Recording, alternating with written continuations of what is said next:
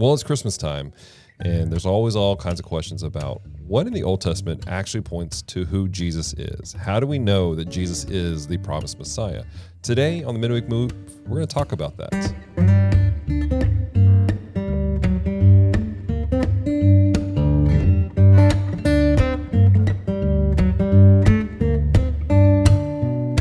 Hello, welcome to the Midweek Move podcast. Where we examine the scriptures line by line, verse by verse, and ask ourselves, what is happening here? And ladies and gentlemen, it's Christmas time. It's a wonderful and joyous time of the year. And we thought we'd, since we've exited the book of James, Pastor Scott and I thought, well, let's focus on the reason for the season, if you will, for a little bit. There it is. And that is Jesus. And there is so much we could do. So much we could do with this whole conversation. And well, when we first started talking about, hey, let's do the prophecies of the coming Messiah, it sounded awesome until you start looking at all the prophecies of the Messiah. Oh, yeah. It's like, oh, yeah, this is all of 2023. Yeah, exactly. So we've narrowed it down to several of the ones that are just about the birth of the Messiah, because this is legitimately a contention. This is a question people have, like, how do we know Jesus was the Messiah? How does this equal up to be us? And so we're going to walk through that together. And ultimately, one of the key, not just places of contention, Dallas, but one of the key doctrines, not of the church, of our faith, being challenged in the day that we live in, and that is the virgin birth. yes, And I have a lot of thoughts, not necessarily opinions, but I believe Scripture backs it up. absolutely. That we're going to walk through today, because we believe on the Midweek Move that we don't really. Yes, we love the tribe we're a part of. Yes, we love the greater tribe we're a part of. Sure. But we're not stuck to a tribal mindset of interpretation. Right. We want to know, what does the Word of God say Right. in context and is backed up in other context, in greater context. Exactly. So we're going to dig into that a little bit. And we're also going to say that we don't have all the answers. Yeah. We're not perfect. And that there are many scriptures that are open to interpretation. Sure. We have to be careful, though, that we don't go extra biblical in that interpretation, that we go outside the scripture to try to find something Right. that fits our context of what we think it means. Exactly. Which kind of leads us into our first question I have for you. One of the questions people have about prophecy is that when we look at the Old Testament, we see these prophetic words that are given. They're grounded in a time and space. And some of this, what we're going to talk about, we're going to say that there was an immediate fulfillment of these. Yep. But they're also mirrored into the future. They are prophetically speaking to Jesus. How do we how does that work out? How do we Let me start by reconcile saying that? this. It's difficult. Yeah. Because especially like lately, I've been reading the Old Testament prophets. Mm-hmm. Well, when you read Jeremiah can be given a prophecy about right then. Like I would call it near future. Yeah. Say days, weeks, months. Mm-hmm. And yet that same prophetic word has a context for years down the road to an entire different generation. Mm-hmm. So I give you a future and a hope. Well, that sounds awesome. We're going into captivity. Right. So that means we're going to be delivered out of captivity. And he says, no, this is not really for you. This is to encourage you. Right. This is actually for your children and your children's children. Exactly. So you're 70 years down the road. But then it has even a greater meaning, even hundreds of years past that. Mm-hmm. Isaiah, in one narrative chapter, can be giving a prophecy talking about what was, what is to come in the near future, and then what is to come in the future, and then what is to come in the eternal future. Right.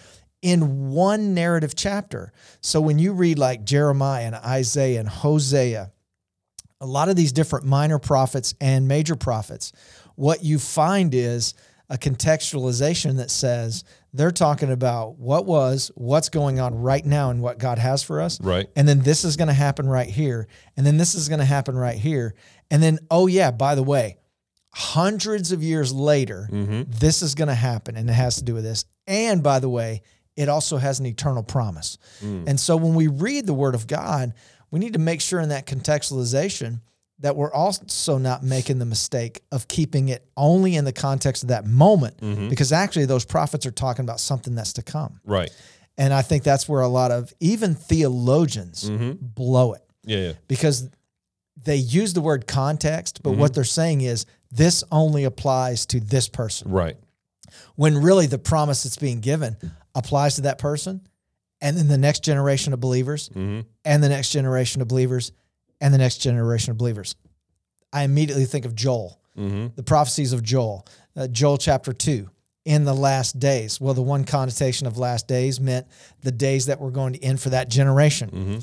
Then another context of the last days meant when the Holy Spirit would be poured out in Acts chapter 2. Right. And then some would say, oh, it was fulfilled then. But if you look at the prophecy and then you look at what Peter says in Acts 2, it means to your children's children and your children's children's children and your great-grandchildren and to the uttermost parts of the earth to the end of days. That's the fulfillment of Joel's full prophecy. Right. So there's a partial fulfillment, and then there is a totality of it in its fulfillment. Right. And I think we can even box in the word of God, that the words of God, like in Christ, the promises of God are yes and amen. Right. Which means it was for this generation, to this generation, to this generation, to this generation. Right. I think the problem that people run into, though, is because there is a fear of people taking things out of context and running wild with it, which has happened. Absolutely. And the problem is that we mishandle the scriptures and that we go, okay, this could be for a future time frame, but when we try to apply it to a future time frame, we're discounting the rest of the scriptures. No doubt. And we can even do that like Genesis 12 and Genesis 15 with Abram. So there was a covenant with him, but there were promises. Right. Well, the covenant was everlasting. Right. You don't do anything. This is a covenant. Right. But the promises were, if you do this, if your children do this, if your grandchildren do this, right? This promise is to you, to your children.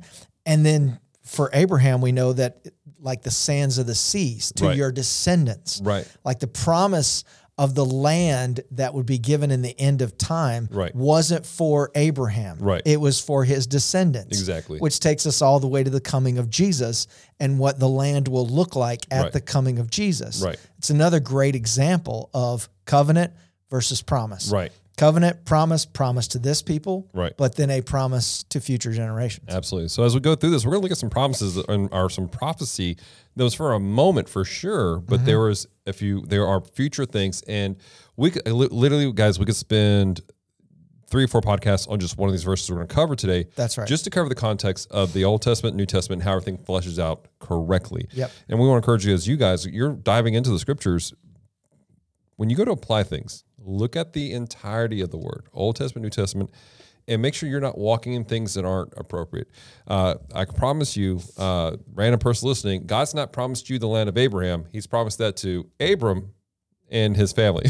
Yeah. Which we are grafted in if we were in Christ. We are grafted into the covenant promise, Right. which is salvation through Jesus Christ. Exactly. Again, it's the whole Romans principle. What advantage has the Jew? Much in every way as committed to them was the oracles of God. They're a covenant people. Right. Well, does that mean that they just automatically get into heaven just because they're a covenant people? No, because all have sinned and fall short of the glory of God. What advantage has the Jew in salvation? None at all, because there are none righteous.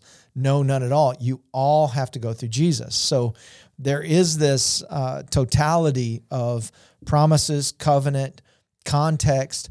Man, I've been so discouraged hearing people that have been in places that taught, oh, you can't learn anything from this because it was just for Nehemiah.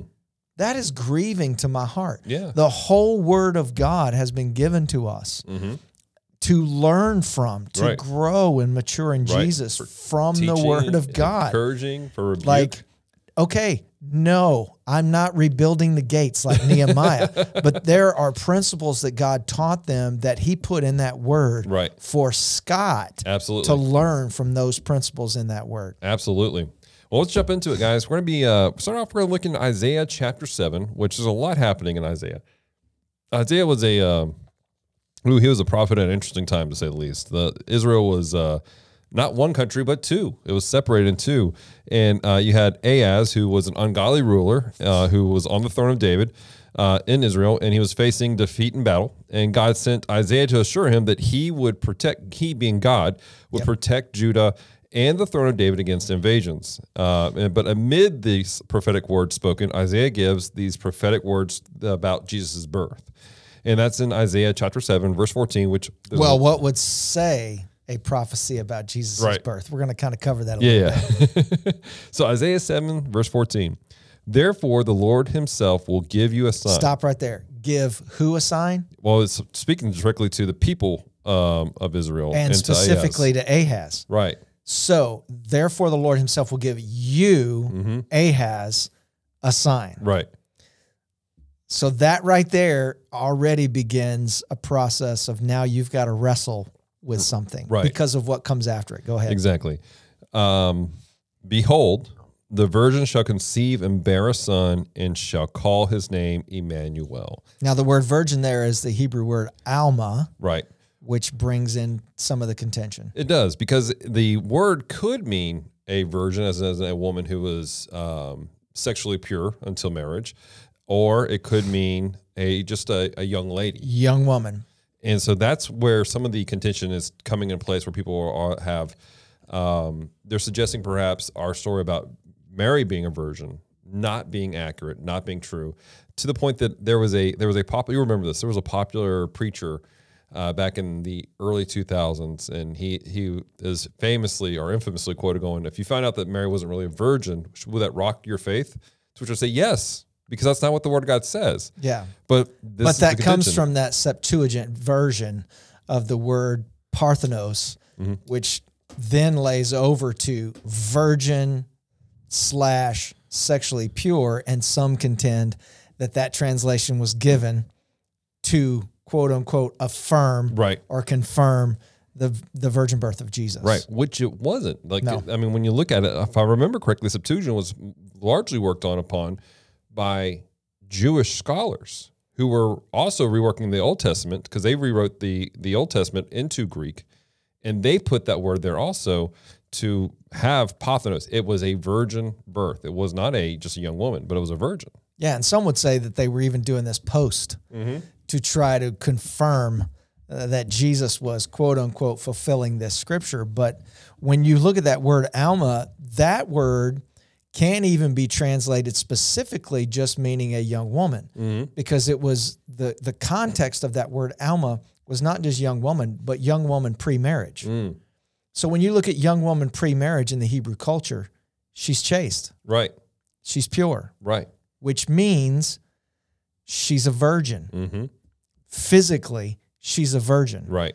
And so even that argument doesn't stand even the test of time, because even their translation of that Hebrew word alma is not even fully correct, because the word alma could mean physical virgin. Right. Not just young woman. Exactly. The ones who want to argue this text will immediately go to this. Young woman. That word is young woman. They changed it in the Septuagint to make it fit this narrative. Right. But that's incorrect. And you can hear that from theologians who are Jews who became Messianic. Dr. Michael Brown is a great example. Yeah. He does an amazing teaching on this of the breakdown of Alma and Parthenos, and how the argument that is tried to be made for Alma doesn't even stand the test of the scripture itself in this one verse. Because again, young woman leans towards young pre-married woman in Hebrew culture is chaste, or she will never be betrothed to this man. Right, exactly. Which was part of the contention we see in the New Testament when it comes out that Mary is pregnant as a virgin, and the angel has to tell Joseph, hey, don't kill your bride-to-be. Because in that culture, if she was not chaste, she was liable to be killed. Because again, this doesn't even take into account Matthew's account. Right. That when the Gospel of Matthew comes in and specifically says virgin, it is not young woman. It is that, and again, it's not the virgin birth. It's the virgin conception. Even our language sometimes betrays it, because then it takes on that it was some kind of supernatural birth. No, Mary naturally birthed Jesus. Right. Just like all of us were birthed through unless it was a C-section, but there was a natural birth, childbirth, where this child came forth like any natural birth. Right. It was not supernatural. She gave birth to this baby. Yeah, she but labored. the conception of it was virginal. Mm-hmm. It was a virginal conception, not a virginal birth. Right. The birth was natural, but the conception of it was supernatural. And then you go over to Luke chapter 1, and even in Mary's own words, I have not known a man. Right. She knows a lot of men in our context of knowing. Right. But in that day, knowing meant a sexual, physical relationship with a man. Exactly. In her own words, she had not had that. Mm-hmm. My husband's not going to believe this. Right. People are not going to believe this. Right. Conceived by who? The Holy Spirit, a virginal. So they can argue this Alma word all they want along with Parthenos. But again, Matthew's words are not trying to fit a narrative after the birth of Jesus. Mm-hmm. It is confirming what Isaiah 7:14 laid out all along. Exactly. And they think it's opposite. Right. So let me ask you this. What's the big deal about it being a virginal birth? Why is that important? Or a virginal conception, if you will. Well, in order to be the only begotten Son of God, it has to be a virginal conception. Right. It cannot be the seed of a man. Mm-hmm. It has to be, the seed has to come from heaven. It Mm-hmm. has to be godly. Right. The egg portion of it, the manifestation had to come from a woman. Right. That goes all the way back to Genesis. Mm-hmm. And so when we talk about the importance of the virgin birth, that in order for it to be the only begotten Son of God, Mm-hmm. it has to be supernatural. Right. Not the birth, Right. the conception. Exactly. Which again, I think our own terminology sometimes confuses people who don't believe in God or who don't believe in the virgin birth because they immediately go to birth and not conception. I can see that. So let's look at this last bit of this. It says, "Shall call his name Emmanuel." What does that mean? Because in the New Testament it's Jesus, not Emmanuel. So what's happening here? Well, in the context of this, therefore the Lord himself will give you a sign. Right. So this isn't just, this is my opinion in everything I've studied in Scripture. This isn't just a prophecy about the coming of Jesus. Mm-hmm. It is a prophecy to Ahaz. Ahaz wasn't alive when Jesus came. Right. The word of God says the Lord himself will give you a sign. Now we know that there were several births during this time that could have brought victory for Israel, but because Ahaz didn't receive the word of the Lord and went to the king of Assyria and depended upon him, they were ravaged. Right. So he was given a word from the Lord. Mm-hmm. This will happen. Right. This can happen. And yet he went against the word of the Lord. Right. So again, therefore the Lord himself will give you, Ahaz, a sign. Behold, the virgin shall conceive, bear a son, and shall call his name Emmanuel. Again, Alma, that word meaning young woman. There were several young women during that time who gave birth to key figures and key children. Right. Isaiah's child being one of those, giving birth to those children. And Emmanuel not only meant God is with us, but also with us is God. So God's the one who gave the word to them. What would they say when God would give a word to them in the Hebrew culture in the Old Testament? God is with us. Right. God has spoken to us. God has given a word to us. God is with us. So again, it's not that it's pulled out of context and only has meaning for Jesus coming, but it also has meaning to Judah at that time. It had meaning, Right. but yet then what it speaks to moving forward is we find it in Matthew. He shall be called Emmanuel. God is with us. The seed, the only begotten Son of God. Now God is not just distant. He's not just a cloud. He's not just fire. Right. He's not just with you, quote unquote, in the wilderness in some form or fashion. He's not just written on tablets. He's not just on a mountain that you're afraid to go. He literally is coming to you in the form of humanity. Right. God is with you. Right. And it's also important for people to understand, though, that in this time frame, names were important. And so it wasn't always just a matter of like, this is my name. I mean, your name is Scott. My name is Dallas. They have different meanings. our parents may or may not have had really thought about what those names meant. Right. I know that there's some contention about your first name, but but the reality is, in this time frame, it was important for them. So when we say that, yes, Jesus' name is Jesus, or Joshua, we'll get into that. Yeshua. But it was a descriptive. God with us. He was God with us. He is God in the flesh with us here today. One of the arguments about Jesus and him being divine was, he walked as a man. Well, the description of it, he is God with us. He is the physical embodiment of God with us on earth at this time, coming through the virgin conception, if you will. Well, it's just like Isaiah 9:6 that talks about all these different things: eternal Father, Prince of Peace. All these different words or titles. All of those are very descriptive of Jesus coming and how he would come. A son, a child will be born. That meant humanity. A son is coming. That meant divinity. Like all those different names meant something. We just talked about this 2 weeks ago. Ichabod. She names him Ichabod. Right. Well, okay, it's Ichabod. No. My life is over. Hope is lost. The glory of God is departed. Ichabod means the glory is departed. God is not with me. Right. She literally names this child, the meaning being this is what she was feeling in the moment of her consequences and her circumstances, where Mary gets a word from the Lord and says, no, I refuse to name my child according to my circumstances. Confusion. How am I going to tell my husband that I've been conceived by the Holy Spirit? How is all this going to take place? No, this is what the Lord said. The angel of the Lord said, you shall call him Emmanuel, God with us. And so when we talk about the meaning of names, it is it goes all the way back throughout the entire Word of God. Yeah. And that's why when we read the Word of God, it's important for us to know what those names mean in that current culture. 100%. We could spend a couple more podcasts just talking about this one verse, but I want to keep this train rolling because there's two verses I want to kind of talk together, group together. First one is Isaiah chapter 11, verse 1. There shall come forth a rod from the stem of Jesse, and a branch shall grow out of his roots.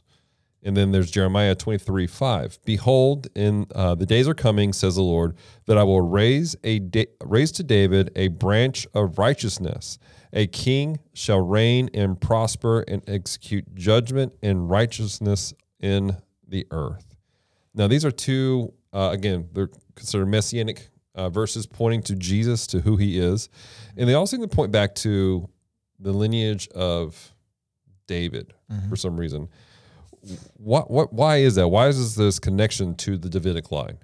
Well, it's the fulfillment of prophecy. So going all the way back, it's been prophesied all throughout those years that the Messiah would come from the lineage of David. And that now you have to go to genealogy and trace it. And does it line up? Because again, does the natural line up with the supernatural prophecy? Right. Does it happen the way that it was prophesied? If you have no lineage back to David, then you do not have the Messiah. Right. It's not just the begotten Son of God, but the prophecies were Son of David, the lineage of David, had to come out of David's lineage. That's why the genealogy in Matthew and the genealogies are so important, because it all ties back and it all goes back to the lineage of David. Right. We just talked about this a couple weeks ago, that that was a big contention in Israel for many, many years for people who didn't want to believe in Jesus, was that there was no quote unquote evidence of David. If there's no evidence of David, King David, then we can disprove Jesus as the Messiah.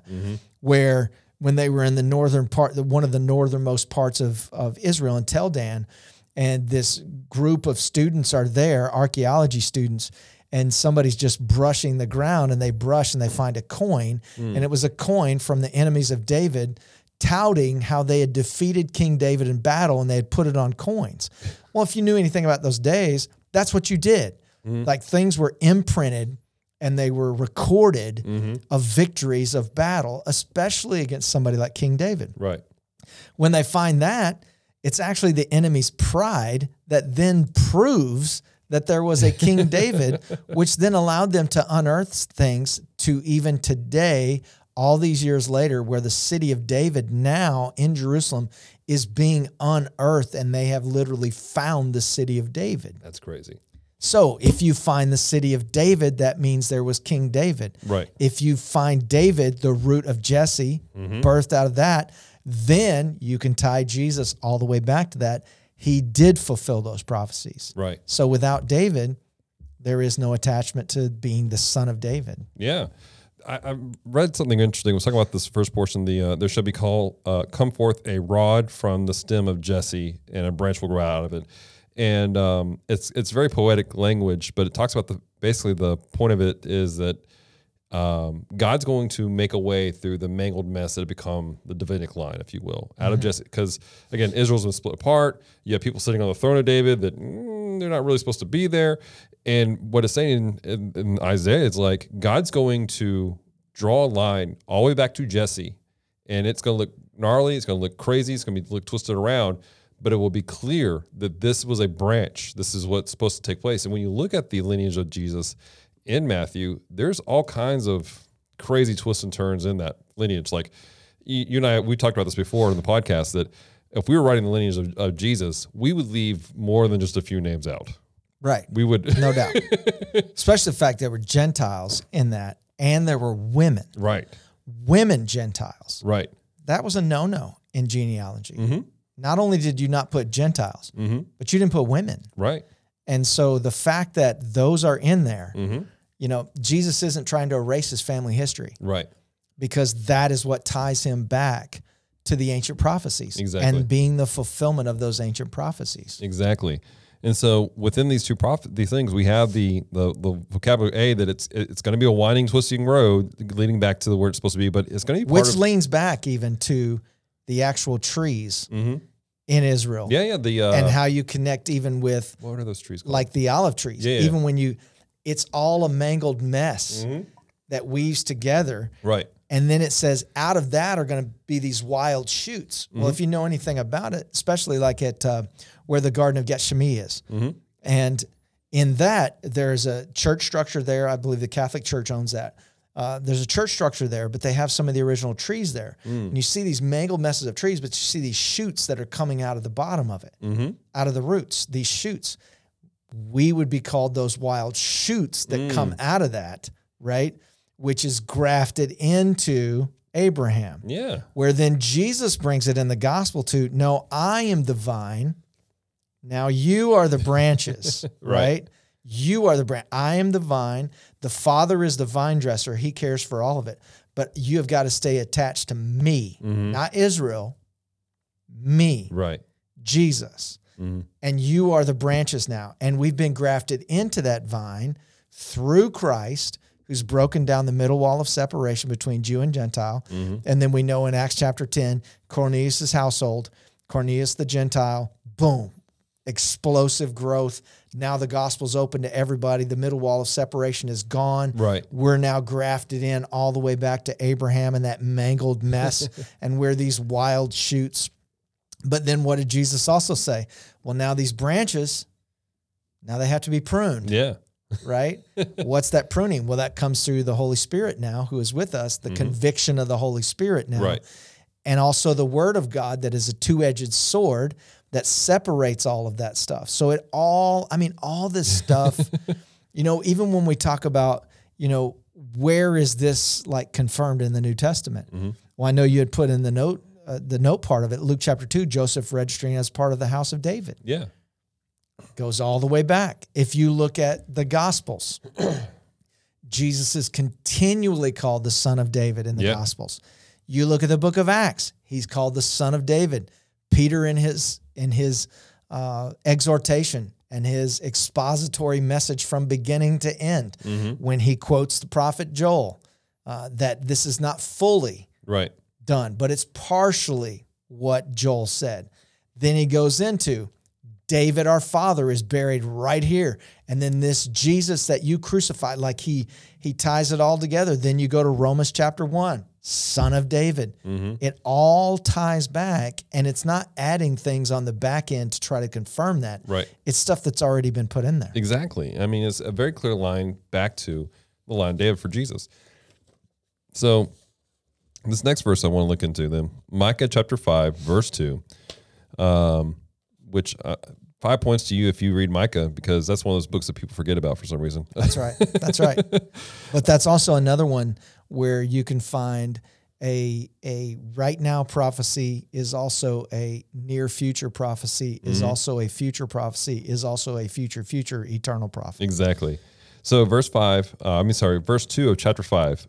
But you, Bethlehem Ephrath, I can't say this word for some reason, though you are little among the thousands of Judah, yet out of you shall come forth to me the one to be ruler of Israel, whose going forth are from old, from everlasting. What is happening in this verse, Pastor?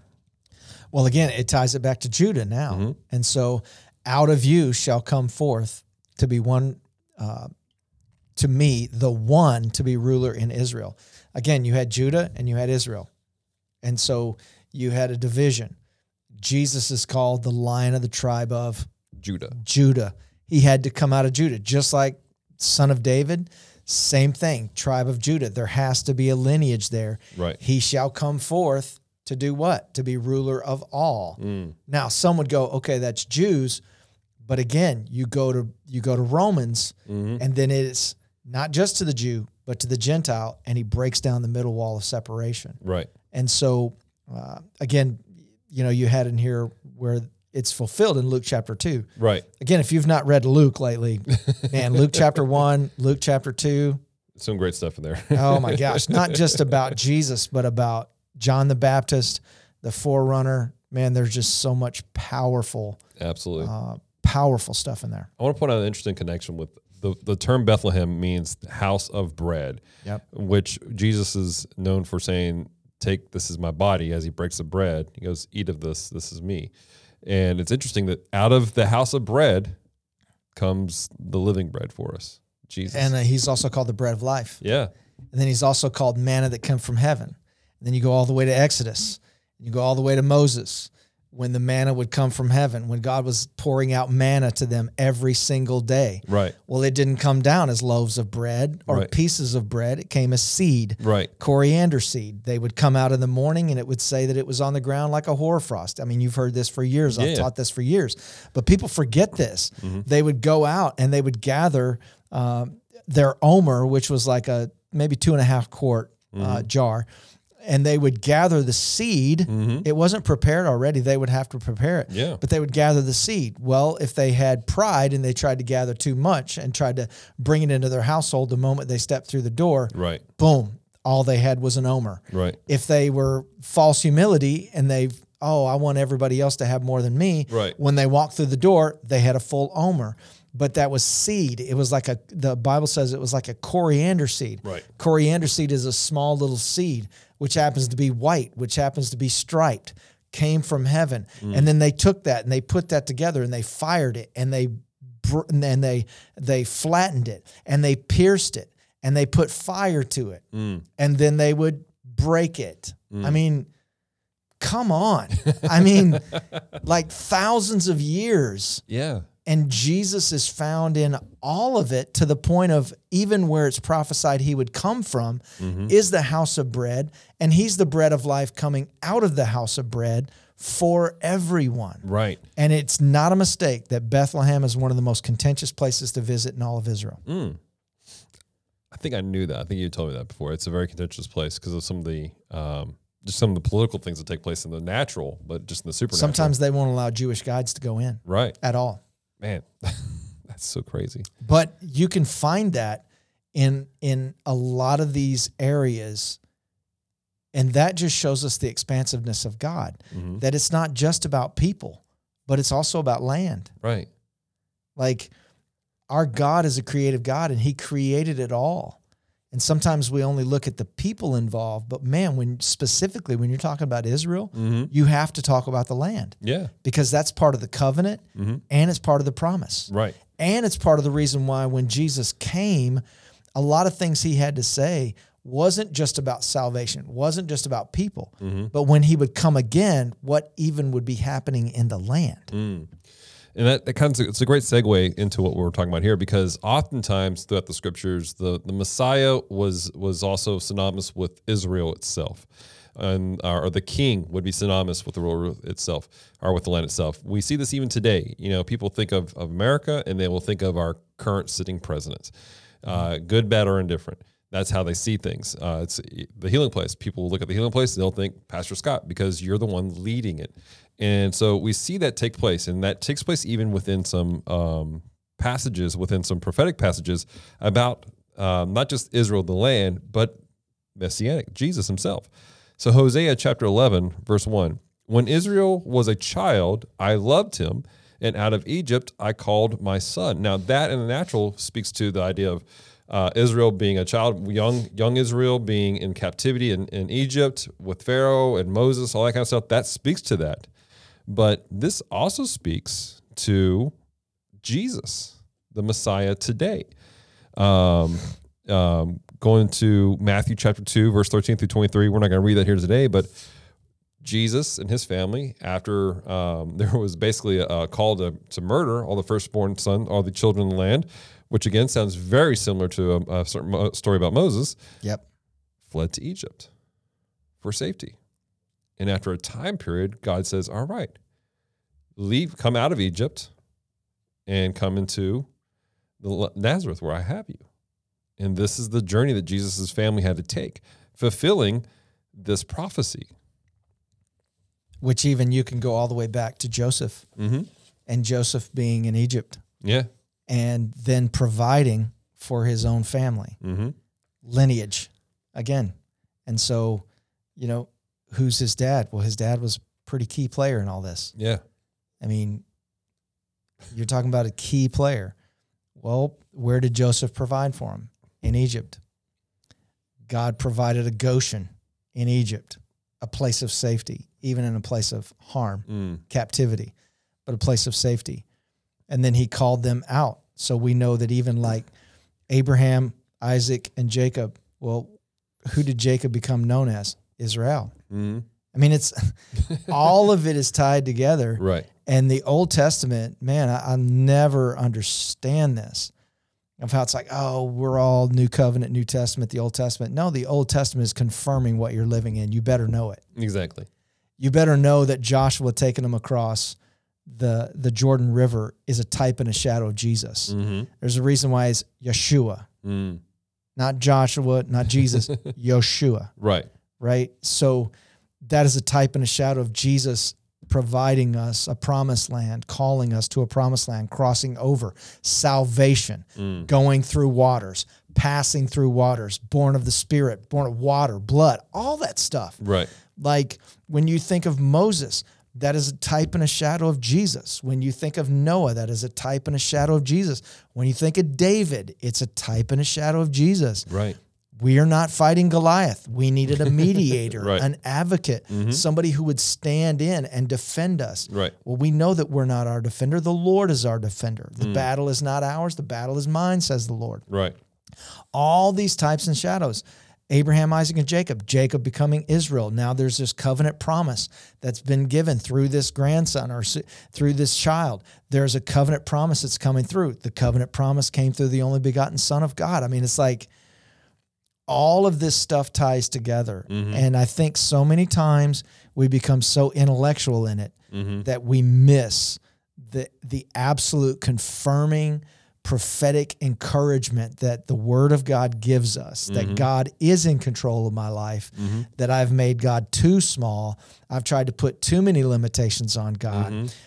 I can take something from this passage. Right. No, I'm not Nehemiah. No, I'm not David. I'm not Hosea. I'm not Micah. But Right. God is speaking to me through his word, Right. because it wasn't just a prophecy for that one moment, but it was for the future, and it was for the future, and it was for an eternal future. Right. Ooh, I'm jacked, man. I can tell. Sunday's going to be great at the Healing Place. I am jacked, dude. This is good, man. And this is really what, not just this season, but this is what the mindset of Christmas should be. It Right. shouldn't just be a babe in a manger. Right. Because that's not what it just was. Right. It was so much more. It was thousands of years of prophetic utterances leading to Yeah. thousands of years Yeah. of prophetic utterances until Jesus comes back. Exactly. Oof. So, hey, if you guys are listening to the end of this, first off, welcome. You guys are champions for walking through this and not having your head just explode with everything that came out, because there's so Love much. it. There's so much here that we want to encourage you guys to dive deep. Be encouraged, man. Open your own Bible and read it. If you don't have one, reach out to us. We'll get you a Bible somehow. Yeah.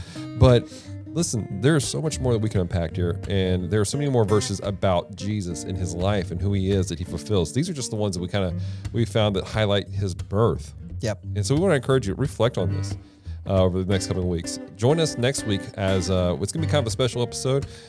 Pastor Scott's going to take on the role more of Papa Scott, and he's going to read us the Christmas story, the scriptural Christmas story here. Yep. There's not a little drummer boy, so this is the actual Bible here, and I can't listen to Rumpa Pum Pum anymore, dude. I'm tapped out, man. I have some friends that like legitimately that song just touches their heart special, and that's good for them.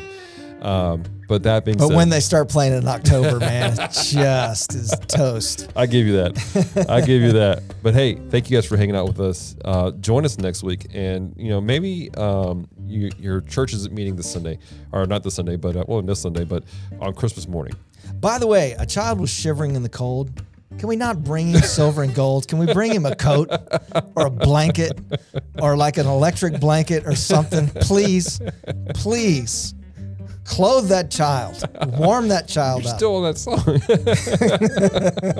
I just wanted to, it's been pretty heavy today, so I been just good. wanted to add a little levity. It's good. We need that. As you know, I've been flowing in this goofy phase Yeah. for 2 days now. I see that. And I don't even have my orange shoestrings on.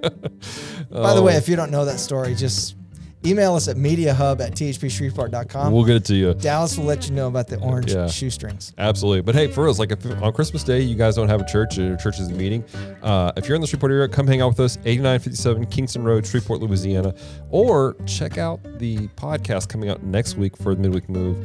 Obviously check out our online broadcast of it, but again, Pastor Scott's going to be walking us through Christmas story, and I think that would be a great time for you guys if you're not gathering with other people to gather your kids, gather your family, and worship the Lord through this matter, because what we just did was worship.